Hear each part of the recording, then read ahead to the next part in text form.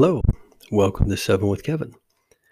My name is Kevin, and I will make podcasts hopefully daily, but probably every few days, realistically, of approximately 7 minutes. Try to keep it short.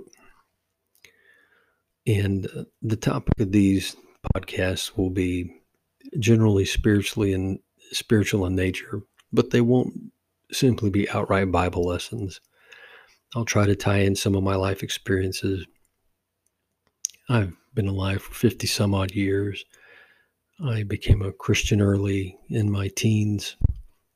I became a backslidden Christian for a little while, which simply means I believed, but I didn't put as much effort into the calling of Christ as I should have. And then fully returned recently. And try to tie that in with a scripture, maybe if there's an event of the day, whether it's political or sports related or cultural, to help kind of bring the Bible more to life for you.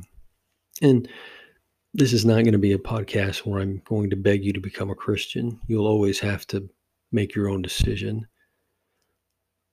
I simply hope that you'll be able to look at some of the things that are in the Bible, maybe compare them to what you believe already, and see that the Bible does have many good parts. And if you're a Christian, hopefully, like me,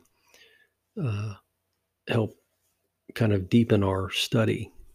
This podcast will surely help me, because before I embark on each episode, I'll have to study the Bible a little bit. And so that's also one of my goals here. I am trying to read the Bible more. And so I'll kind of be thinking out loud on some of these verses I read from day to day. So you and I can kind of learn together as Christians. And those of you who are not Christians and just take some interest in it, follow along and maybe join in with us. So for this first episode, I'll read from 1 John, which is a book in what we call the New Testament, second half of the Bible, the smaller half, for those of you who are new to the Bible, and the section where the story of Jesus Christ is. So John, the author of this book, 1 John, was what we call a disciple, an apostle of Christ, and he was called by Christ to help him in his ministry. He was one of the first four, along with Peter, Andrew, and James. They were at the Sea of Galilee. They were fishermen, and Jesus came and called them to follow him, and they did. John, in fact, is mentioned in the pretty prominently. He and Peter both, actually, but John was named as the apostle who was at the foot of the cross with Jesus' mother at the crucifixion. And also, along with Peter, ran to the tomb that Mary had found empty when Jesus had arisen, and left it. The book was written, or the letter, we call it a book. These are actually letters that were found in scrolls hundreds of years later. John at the time was a prisoner. He was in exile at Patmos. At the time, of course, Israel was under Roman rule, and the Christians were considered kind of a weird cult, and so and troublemakers.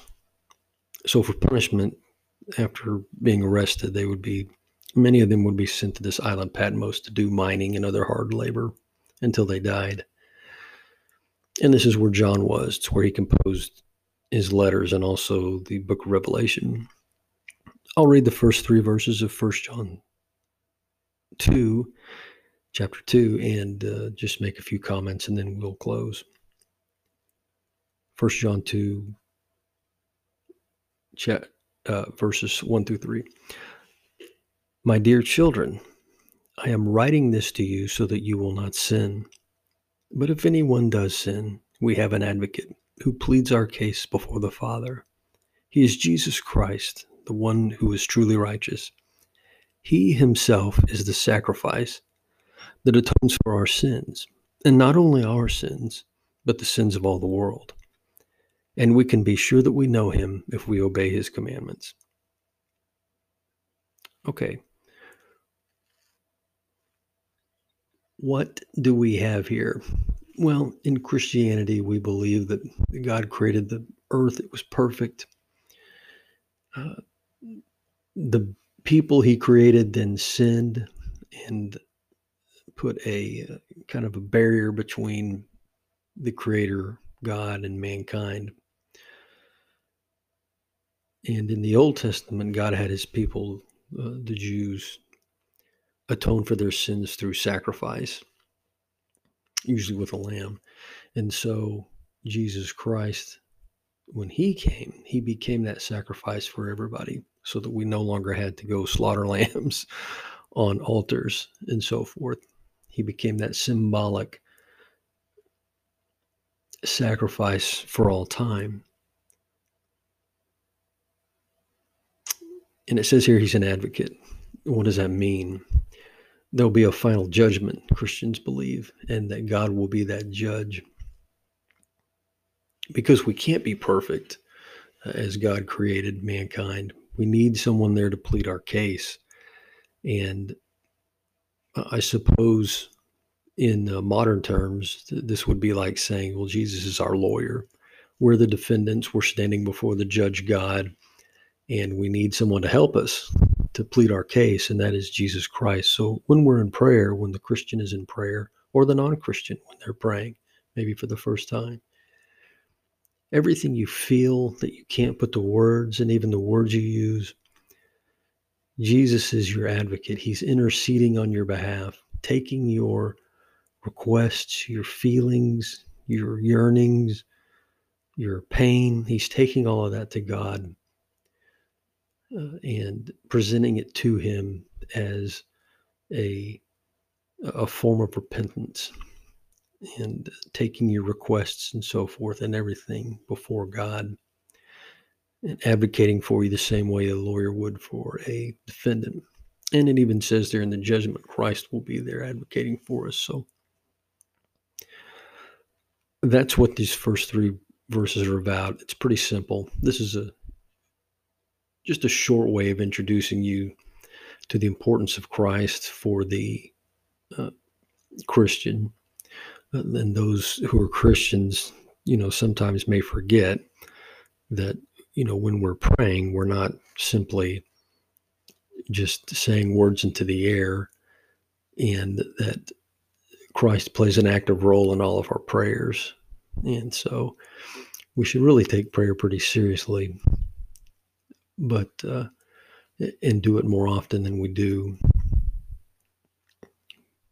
But the promise here is that Jesus is advocating for us. That's important. There's no way we can gap that sin that separated us from God without Jesus Christ. And so that's our short 7 with Kevin for today. And I'll be back tomorrow or the next day. I don't know whether these things will be daily. Probably not, but maybe every few days. And I hope and pray that you have a good day and peaceful night, and that we will meet again with the next episode. Thank you.